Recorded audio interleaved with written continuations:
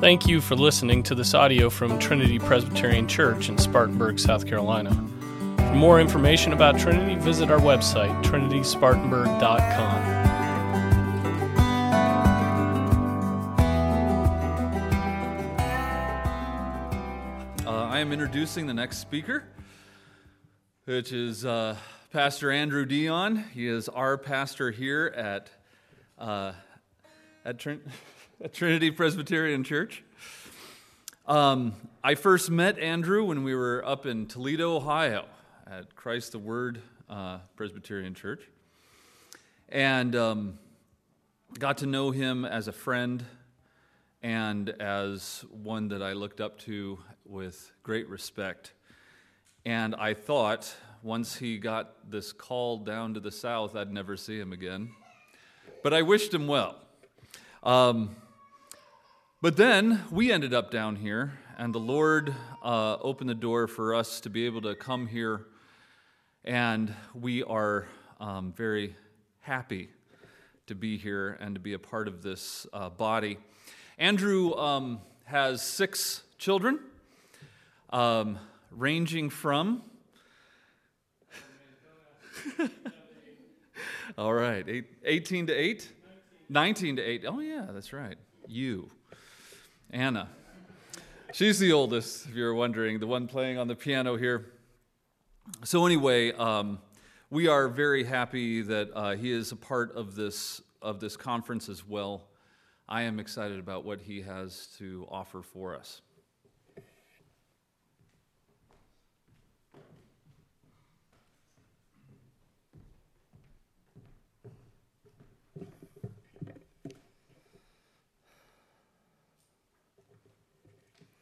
Okay, let's pray. Our Father, we thank you for your mercy to us in Jesus. We thank you for saving us, for rescuing us from our sins, from the destruction that our first father Adam made. And Lord, we thank you for the second Adam. We thank you for the work that he did perfectly, the obedience that he showed towards you. And Lord, as we contemplate friendship, Lord, we ask that you would be with us, that you would encourage us, that you would rebuke us, that you would work through this time. And may it be to your glory. We pray in Jesus' name. Amen. Amen. So let me take you back to a sermon I preached back in May. We planned a father-son overnight camping trip at Caleb Booth's property. And a beautiful property. It was new property. He had worked hard to get it prepared for us. And then very few men came to that event. And I was fit to be tied. And the passage the following Sunday, I didn't line this up, the Lord did it, was John 11, which speaks to the friendship between Jesus and Lazarus. And I exhorted the men as strongly as I could that morning. I spoke of my disappointment. I spoke of the missed opportunity that it was for us to pursue friendship. I vamped on the importance of friendship among the men. And do you know what happened after that sermon? The women of the church implemented everything I had talked about.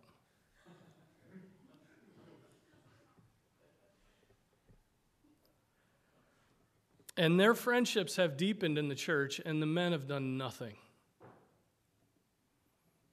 The men have done nothing in response to that sermon.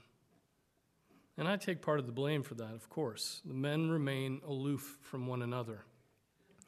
There's a spiritual war raging that has been going on in earnest since the beginning of the sexual revolution, at least in our nation. Here it is in a nutshell. The homosexual movement is killing male friendship. That's what's happening. The homosexual movement is killing male friendship. No man who is living in obedience to the sex God assigned him at conception wants to be mistaken as a homosexual. Right? And because of the incessant propaganda of the homosexualist movement, any relationship men have with one another is potentially viewed as being tinged with homosexuality. Remember, it was Alfred Kinsey at the outset of the sexual revolution in the 50s who taught us that our sexuality lies somewhere on a continuum between heterosexual and homosexual. That's a wicked and wrong conclusion. That was an agenda-driven conclusion. God has made them male and female. And then he defined in his word just exactly what that meant and who was supposed to hook up with who and what it means to live in obedience to our sex, which is assigned to us in the womb before we have a choice about it. So let me state that problem again. The homosexual movement is killing male friendship. Another way to put it is this: the sexualization of male relationships is killing male friendships. That's the thesis of this essay that I want to share with you, a part of it, by Anthony Esolen, whom I know essentially as a writer for Touchstone magazine. He published this piece called A Requiem for Friendship back in 2005. And here's the whole title: A Requiem for Friendship, Why Boys Will Not Be Boys and Other Consequences of the Sexual Revolution. And so let me read the beginning of this to you and then jump forward and read another section. I've shared this with our church. You'll recognize it. He starts this way: Sam Gamgee has been fool enough to follow his beloved master Frodo into Mordor, the realm of death, to rescue Frodo from the orcs who have taken him captive and who will slay him as soon as he ceases to be of use in finding the ring. Sam has fought the monstrous spider Shelob, has eluded the pursuit of the orcs, and has dispatched a few of them to their merited deaths. Finally, he finds Frodo in the upper room of a small, filthy cell, naked, half-conscious, lying in a heap in a corner. "Frodo, Mr. Frodo, my dear," he cries. "It's Sam, I've come."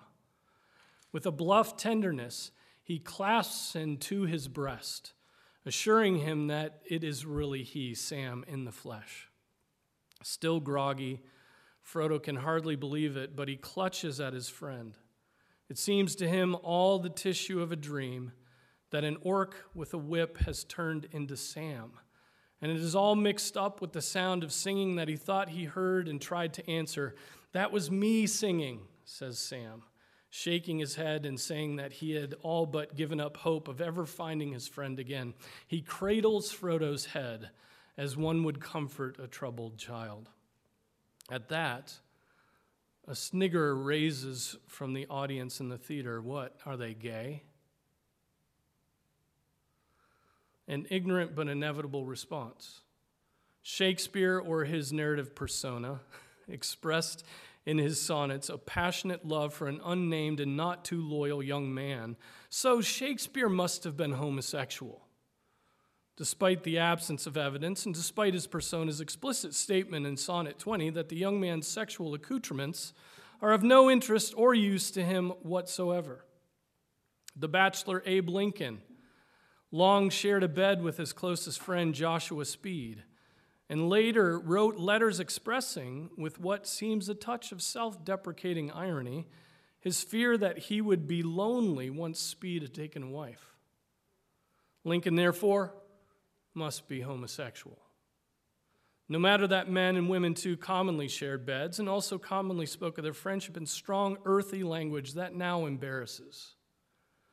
The poet Edmund Spenser, celebrator of his own wedding in one of the most brilliant poems in English, used to share a bed with his friend and fellow scholar at Cambridge, Gabriel Harvey. There you go.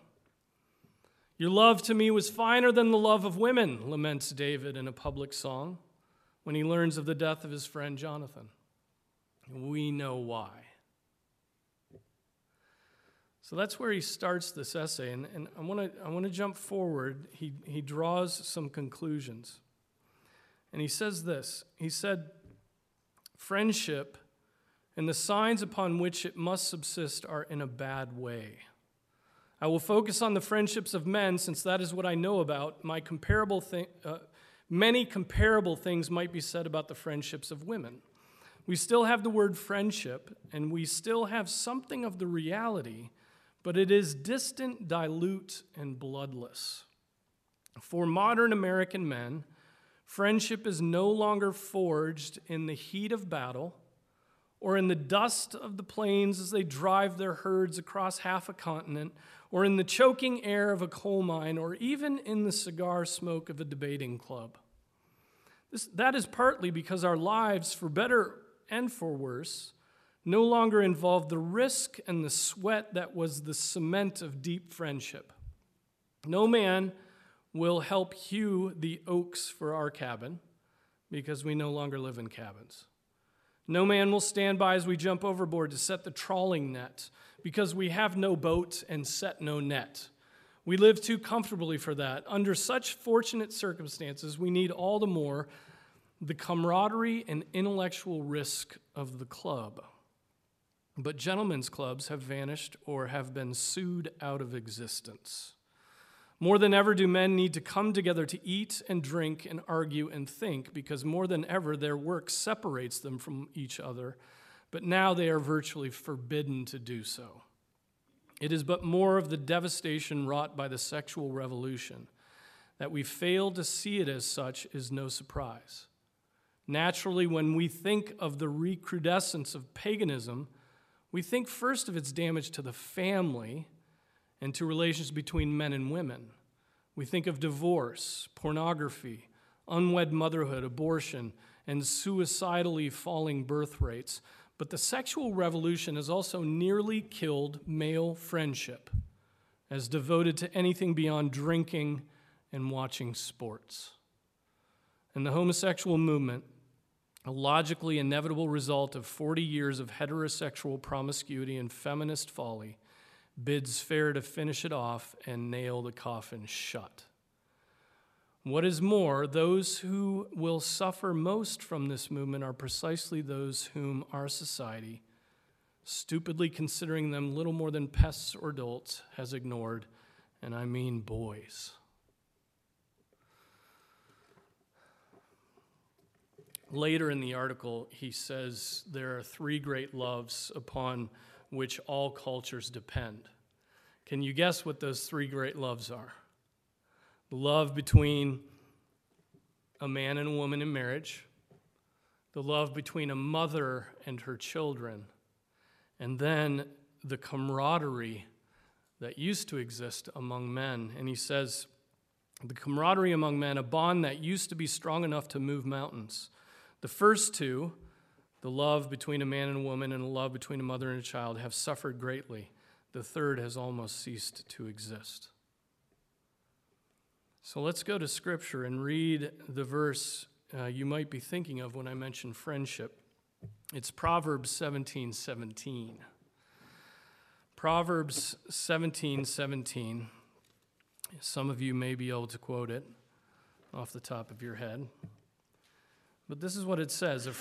A friend loves at all times, and a brother is born for adversity. A friend loves at all times, but a brother is born for adversity. And let me state this. Women's relationships, I think we would all agree, thrive in an environment of nurture, where there's nurture, relieving distress. Women love to relieve the distress, particularly of children. This is why women generally make better nurses than men. I think I can say such sexist things here, right? Men's relationships thrive in an environment of adversity, right? Fighting a common enemy. That's where men thrive. Think of this silly example. Suppose you have a crying baby in another room. Okay, the woman's instinct is to go pick up the baby, cradle it until the child is comfortable. The man's instinct is to soundproof the room. Right? And no woman, the woman thinks of the child, the man thinks of the noise. Now, I'm exaggerating. No man is that heartless, and no woman is that godly to not think of the noise, right? Or self-controlled. But you get my point in that. Men made by God to lead see adversity and determine to overcome the adversity. And sometimes they can be heartlessly task-oriented in that pursuit. Nonetheless, men need relationships. Men have to have relationships. Men have to have certain kinds of relationships. The respect of a woman is very important. The obedience of children is very important. And the brother who comes alongside of us in adversity is critical, but that is very difficult today. It's very difficult. The homosexualist movement is killing male friendship because we are fearful of the backlash if we show our love to one another as men. We're fearful of the backlash. Isolation also is killing male friendship. Isolation. Or perhaps isolation is simply a symptom of our friendlessness. It's a result of that. COVID lockdowns did not help. But more than that, technology has not helped male friendships. Technology has allowed us to think we have relationships when we have none. Sherry Turkle calls it being alone together. Okay? It might be better to say that technology has allowed us to think we are together when we are in fact alone with our phones and computers and world-crafting games. So isolation, brothers and sisters, is a tool of the devil. Do you remember what Scripture says about how God and Moses used to communicate with one another? Do you remember what it says? You remember that it says they spoke face to face, but you don't remember the last half of that phrase, do you? The Lord used to speak to Moses face to face, just as a man speaks to his friend. Friends speak face to face. Friends speak face to face. And the devil would prefer you were alone with your virtual reality devices, which give you a false sense of intimacy. And the prevalence of options for entertainment have been a contributing factor to men's isolation too. We just have a relentless number of choices to fill up our time. There are many contributing factors to the friendlessness that exists among men, and the devil delights in them. He delights in them, he promotes them. I mean, think of Jonah. Think of Jonah. When he determined to reject God's command and will, what did he do? He isolated himself and fled to where no one could possibly assist him in his adversity. No one could assist him, and so God assisted him by the means of a giant fish. Where were his friends? He had run away from them. He had fled from the presence of the Lord, and he had fled from the presence of his friends.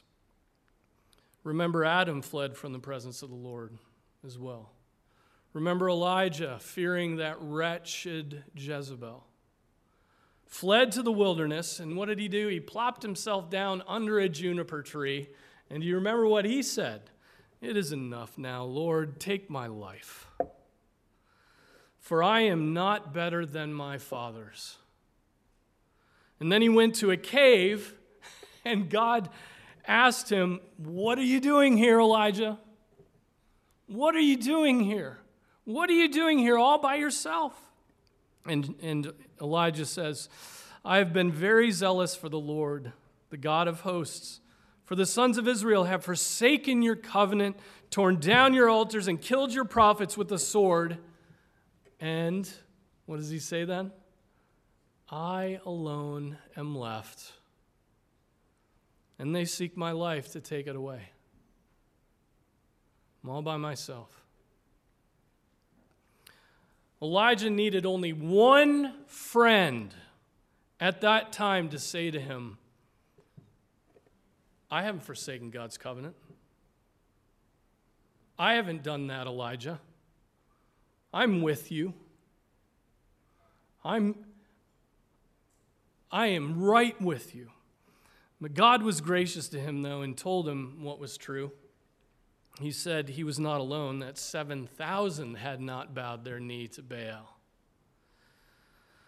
Now, my point is this: your isolation, particularly from other men, is the devil's delight.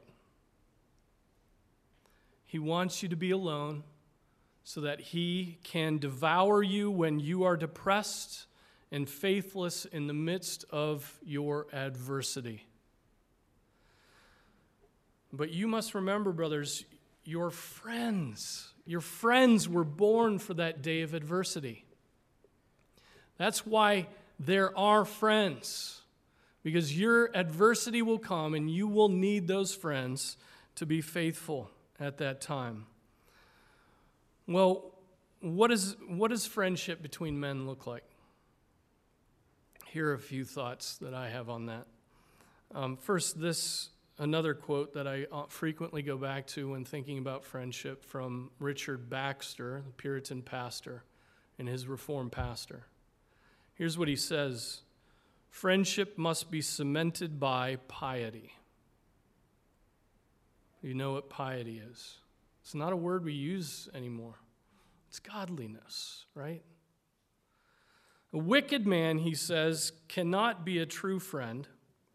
And if you befriend their wickedness, you show that you are wicked yourself. Pretend not to love them if you favor their sins and seek not their salvation. By favoring their sins, you will show your enmity to God, and then how can you love your brother? If you be their best friend, help them against their worst enemies. Again, there it is. Male friendship thrives in adversity. Help those men through their struggle. And he goes on, and think not in all sharpness inconsistent with love. Parents correct their children, and God himself chastens every son whom he receives. Augustine said, better it is to love even with the accompaniment of severity than to mislead by excess of lenity. Right? Better to be severe excessively than to be soft toward your brothers who are sinning. And so that's one of the goals of friendships between men. It's godliness, it's accountability, it's sanctification, it's the pursuit of God, all of which is very difficult. Right? Last time I checked, you, like I, fell in Adam and have indwelling sin. And you agonize like the Apostle Paul. Now, let me also say this: that which is killing friendship between men, the supposed sexual tension between men, is what actually makes friendship between men and women unwise and improper. Okay? It's unwise and improper for men and women to be friends. I'm going to say that again because I want it to sink in. It's improper for men and women to be friends. Stop texting your male friends, women. Stop texting your girlfriends, men. It is unwise, right? There is inevitably sexual tension between members of the opposite sex. And men and women must be friendly with one another, but they cannot be friends. They cannot. The sexual dimension is actually present there. And that almost always leads what many refer to as how do they put it? They say an inequality of expectation. In other words, the man thinks that it's something that it isn't, or the woman thinks that it's something that it isn't, and they're not on the same wavelength, but everybody's expecting something of it. And so one or the other inevitably wants it to be more than a friendship. And how the heart can deceive in that area, right? If you are a married man and you have friends who are female, you are going to make shipwreck of your marriage and your faith. You need to protect that relationship you have with your wife. Friendship is a relationship devoid of sexual tension. That's the glory of friendship. It's devoid of sexual tension. Your wife is not your best friend, okay? She's not your best friend. She is in a one flesh union with you. I mean, let's stop diminishing marriage by calling each other best friends. You are in a one flesh union.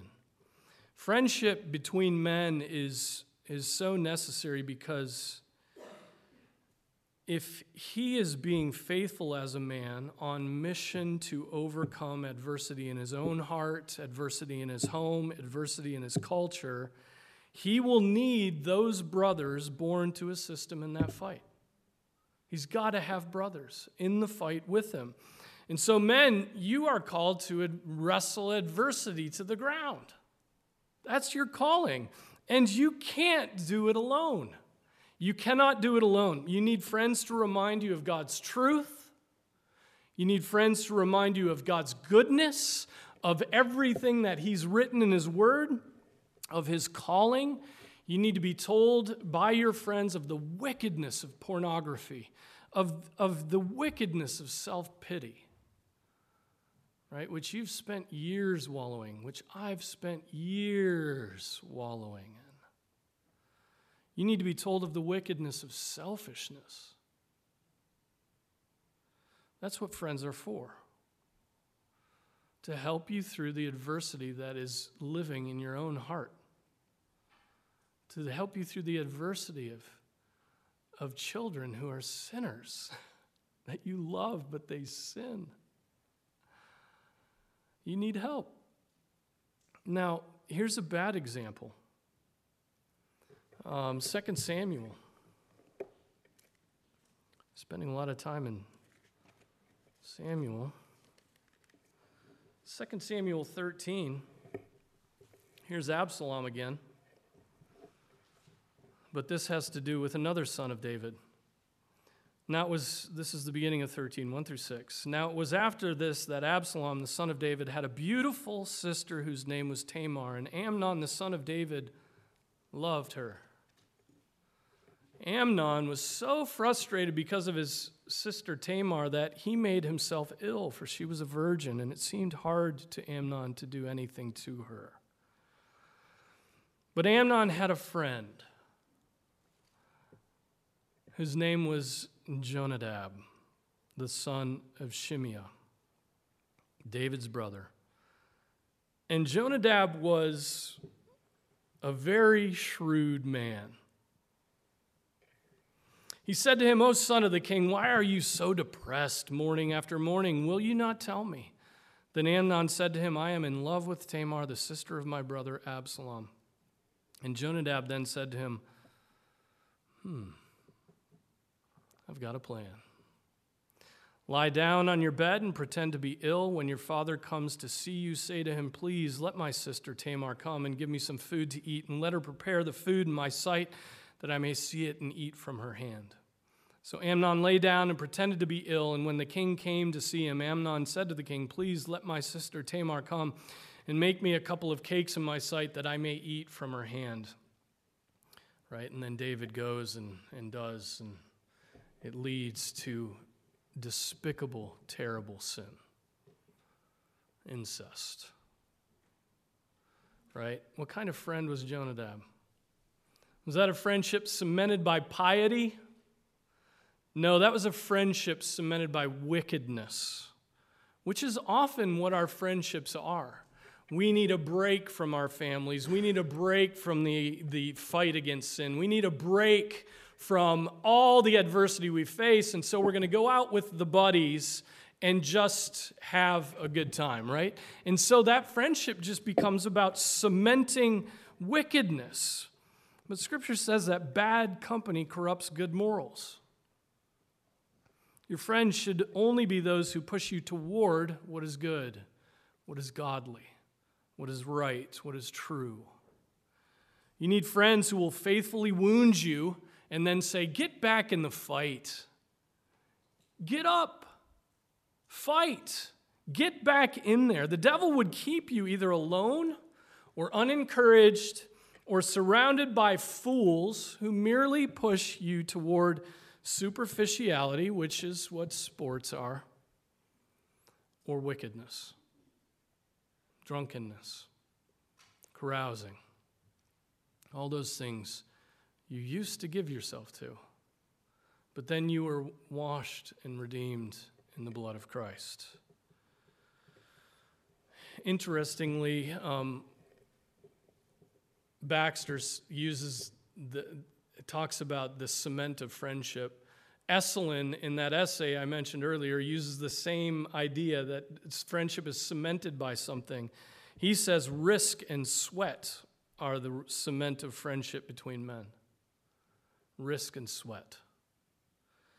I think that's the same thing as saying that male friendship thrives in adversity. Think of David and Jonathan. What was their adversity? Saul. Saul was their adversity. Saul wanted them dead. And they were cemented together in piety. Daniel, Hananiah, Mishael, and Azariah. Were they friends? The Scripture says so. Listen to this. Then Daniel went to his house and informed his friends, Hananiah, Mishael, and Azariah, about the matter, so that they might request compassion from the God of heaven concerning this mystery, so that Daniel and his friends would not be destroyed with the rest of the wise men of Babylon. Remember the decree, right? To be destroyed, all the wise men of Babylon? Well, there's their adversity. And David goes back to them and he shares with them, this is what's coming. And it bonds them together, that adversity. And so male friendship is cemented in, is nurtured, thrives, and requires, whatever you want to say, in adversity. And we all face it. Now, how do we encourage friendships between men? And particularly between fathers? And, help me think through this. I honestly am frustrated. We've got to figure this out for all the reasons that I just said, because adversity is coming, and we're going to die if we don't have brothers, if we don't have friends, men. And so I think we need to put men together in the proper context. And it's got to be a context that doesn't feel gay. Okay? Right? Men must be reminded continually of the spiritual battle that's raging around them. We so easily forget that, right? We become comfortably numb, and our entertainments don't help us. But that battle is raging, and so we must remind men to be continually engaged in the battle. They must be reminded that they are not fighting alone in that battle, and that they have brothers, whatever you want to call them, comrades, right, who are there with them. Now, how do we encourage male friendships? Men must learn to talk about their spiritual battles and temptations. How many times have we heard that today? Men have got to be able to talk about something other than superficialities. I hate talking about superficialities because I'm terrible at it. I just don't have that many thoughts in my head. Some of you have thoughts in your head, and they just come spilling out, and I'm always envious of you, right? But it's often superficialities because we just want to fill the silence. We just want to be able to say something. But we have to learn how to talk about our spiritual battles and our temptations, and not to revel in our temptations, but to find encouragement to oppose them violently.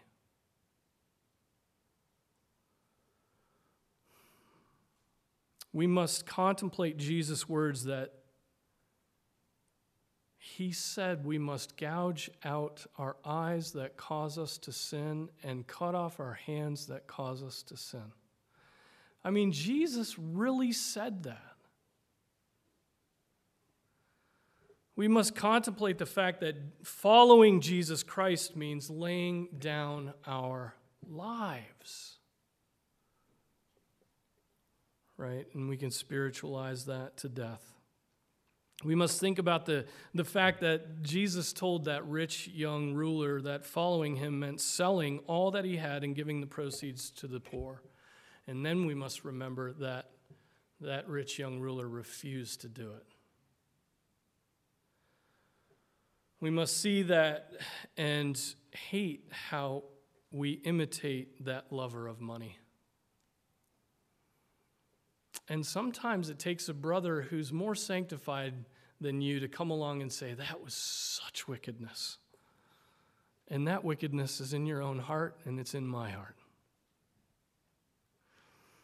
Here's another way that we can encourage men to be friends. Our households must be properly ordered so that men may pursue friendships.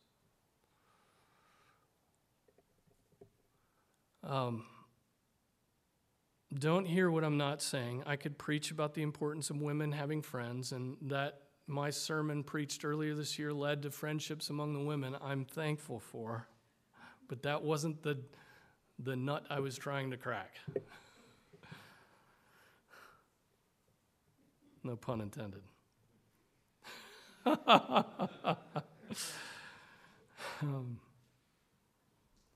That's not my topic today, right? The friendships that women must have.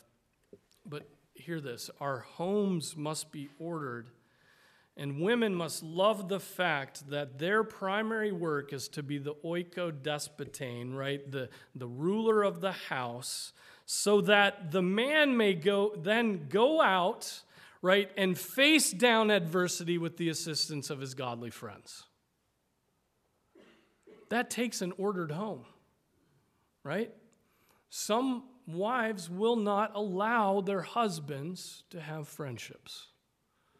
Right? And that will be to the detriment of your own household. Right? That does not mean that, wives, you should allow your husband to go play golf every Saturday. It does not mean that he needs drinking buddies and a membership in the local chapter of whatever sports club, football club, right? Meaning soccer. It means this, that he can be free to find encouragement in the midst of the adversity that he faces, and he can find that encouragement from godly friends. So many women forbid that of their husbands because they are unwilling to do the work that God has assigned to their own sex, which is glorious work, which is one of those three pillars of love, that love between a mother and her children that keeps all of society functioning. It's a glorious thing. But the husband needs to be free to have friendships. Again, so do the wives, so do the women. But that's not my topic today. And then this, another way to encourage the friendships of men is that men need to work together, which is adversity. Work is adversity. Since the fall of mankind, work is adversity. It's the main adversity that we face, other than the sin of our own hearts. Right? We don't need to visit together in coffee shops. We don't need to pursue all kinds of recreation, right? We need to work together. That's what men need to do. We need to work together. Our men's ministry has for a long time gotten together to read great theological books over meat, and no one will read. I can't get men to read. Men show up for the meat, but they haven't read. That is pathetic. That is really pathetic. That is to live for your stomach and not for your soul. Right? And so we've gotten together to read books and discuss, but I think, I wonder if it wouldn't be better if just to labor together, to instead of Triple B Bible Book Barbecue, we should just get together and work.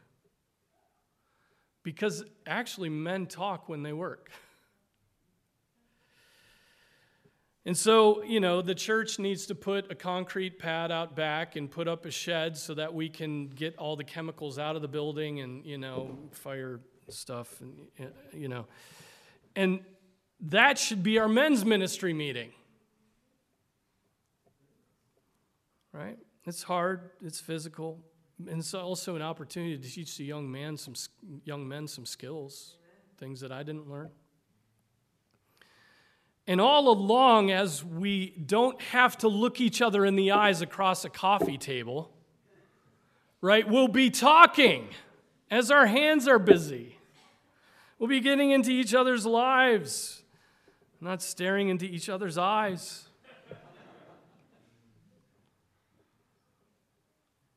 Or maybe we make a list of work that needs to be done in the houses and yards of the church. And that's our men's ministry, is to just check this off and get it done. Put up fences and clean out garages and put insulation in attics. And so maybe our men's ministries need to be more about working and less about talking, although that has the benefit of becoming talking, right? So I don't know. Help me think through this. What would that look like? But I'll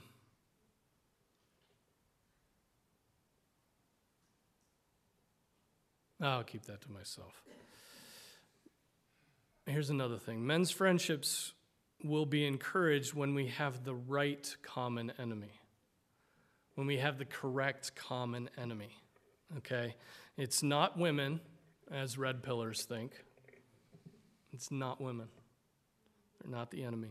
It's not government, as Reconstructionist libertarians think. It's not anthropomorphic global warming, as the environmentalists think.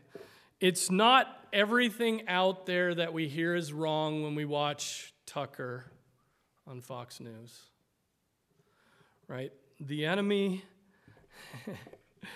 is sin. We have met the enemy, and the enemy is us, right? The enemy is sin within our own hearts, within our homes, within our flocks, and only then the sin of our culture. Our friendships, dear brothers, will and sisters, will grow when we come together to gain encouragement in the fight against our indwelling sin, the sin of our own hearts, right? COVID belligerating has brought a lot of men together. But it's my hunch that many of those men love the camaraderie of that common enemy precisely because it allows them to feel self-righteous and never deal with their own horrible sins and the household they live in that is falling apart because of their neglect. They see the sins out there, they don't see them in their own hearts.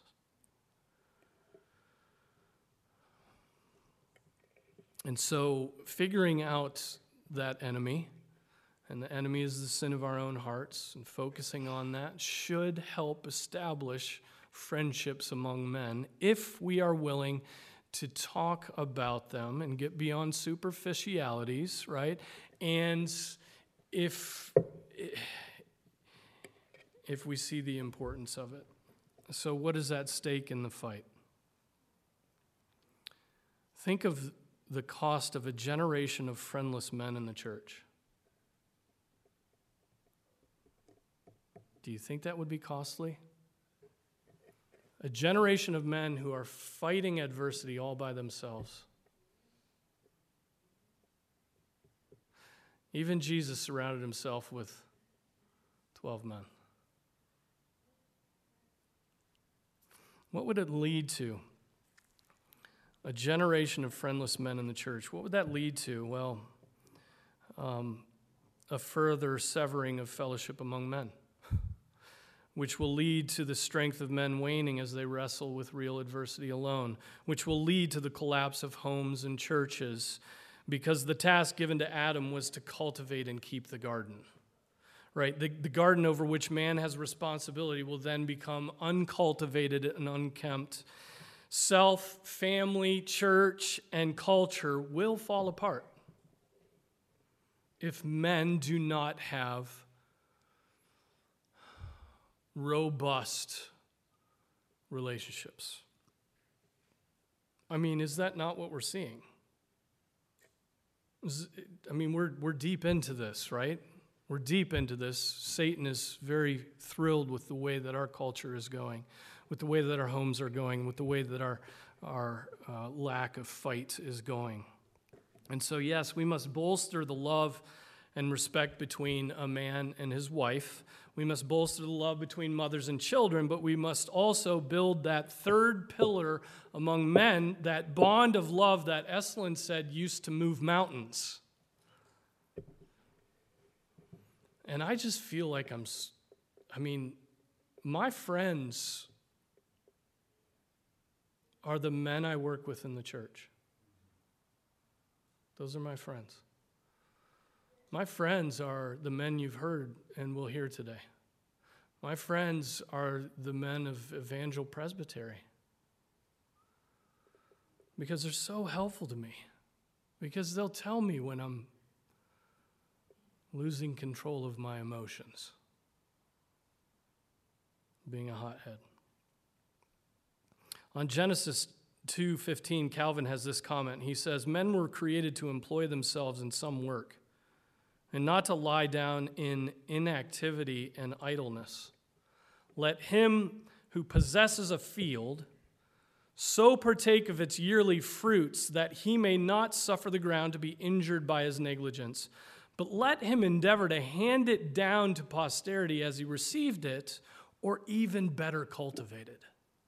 Right? Handing it down to sons, better cultivated.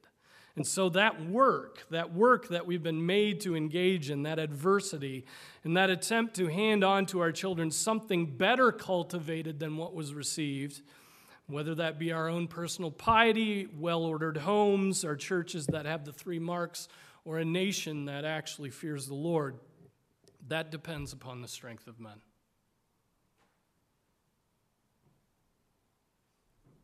And the strength of men depends upon the power and powerful encouragement of friendship among men. Now, I could end there, but there's one final thing that I want you to contemplate. And I started thinking about this after I had gone through that. That would be a good place to end. It feels right, but it's hard to shut up. Did our Lord Jesus Christ have friends? And I started thinking about that. And the answer I've come to is yes and no. There actually is a no to this. Yes, in this sense, he had friends. The Apostle John is described throughout John's gospel as the disciple whom Jesus loved. They had a closeness that didn't even exist among the 12, right? Peter, James, and John got to go to special places with Jesus that the others weren't invited to, especially that transfiguration when they saw the glory of the Lord Jesus Christ unveiled. Lazarus is called by Jesus our friend.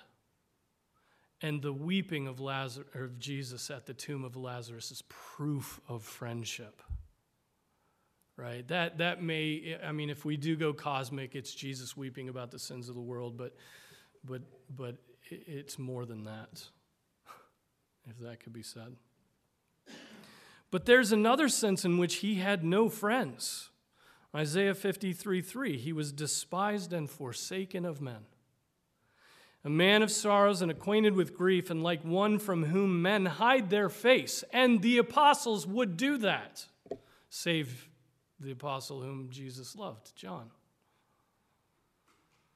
He was despised, and we did not esteem him.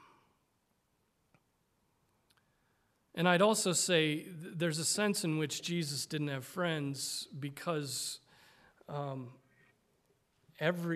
God's people in relation to him are his wife. That's his spouse.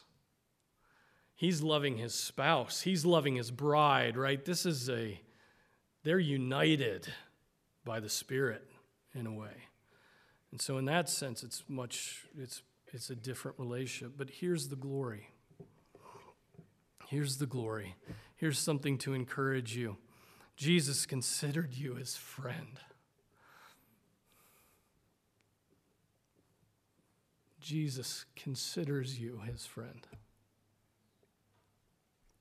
And in addition to the glory of his Father, it was the thought of you that led him to endure the cross, that adversity. The utter dereliction of his Father. The cross in which he became the curse and your sin.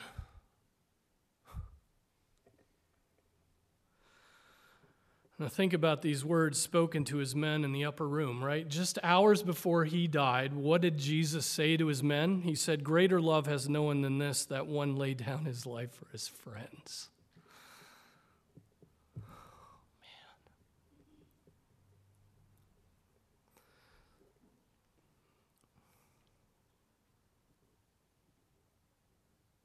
He was the friend you needed to get through the devastating adversity you faced in being dead in your sins. And like a good friend, he carried his friends through their greatest trial. He's carried you through it. He's been that friend who comes alongside of you and says, yes and amen in me. He himself bore our sins in his body on the cross, so that we might die to sin and live to righteousness, for by his wounds you were healed. What a friend. What a friend. We need friendships among men that are just a pale version, just a fraction of that friendship, right? Well, let's pray and ask God to give that to us. Father, we need your help. We need friends. We feel like we don't have them. And that's because we've been unwilling to be a good friend to others. So help us to repent. Help us to love our brothers. Give us these friendships that move mountains again. May it lead to us overcoming the sins of our hearts, the sins of our homes, the sins of our churches, the sins of our culture. We pray in Jesus' name, amen.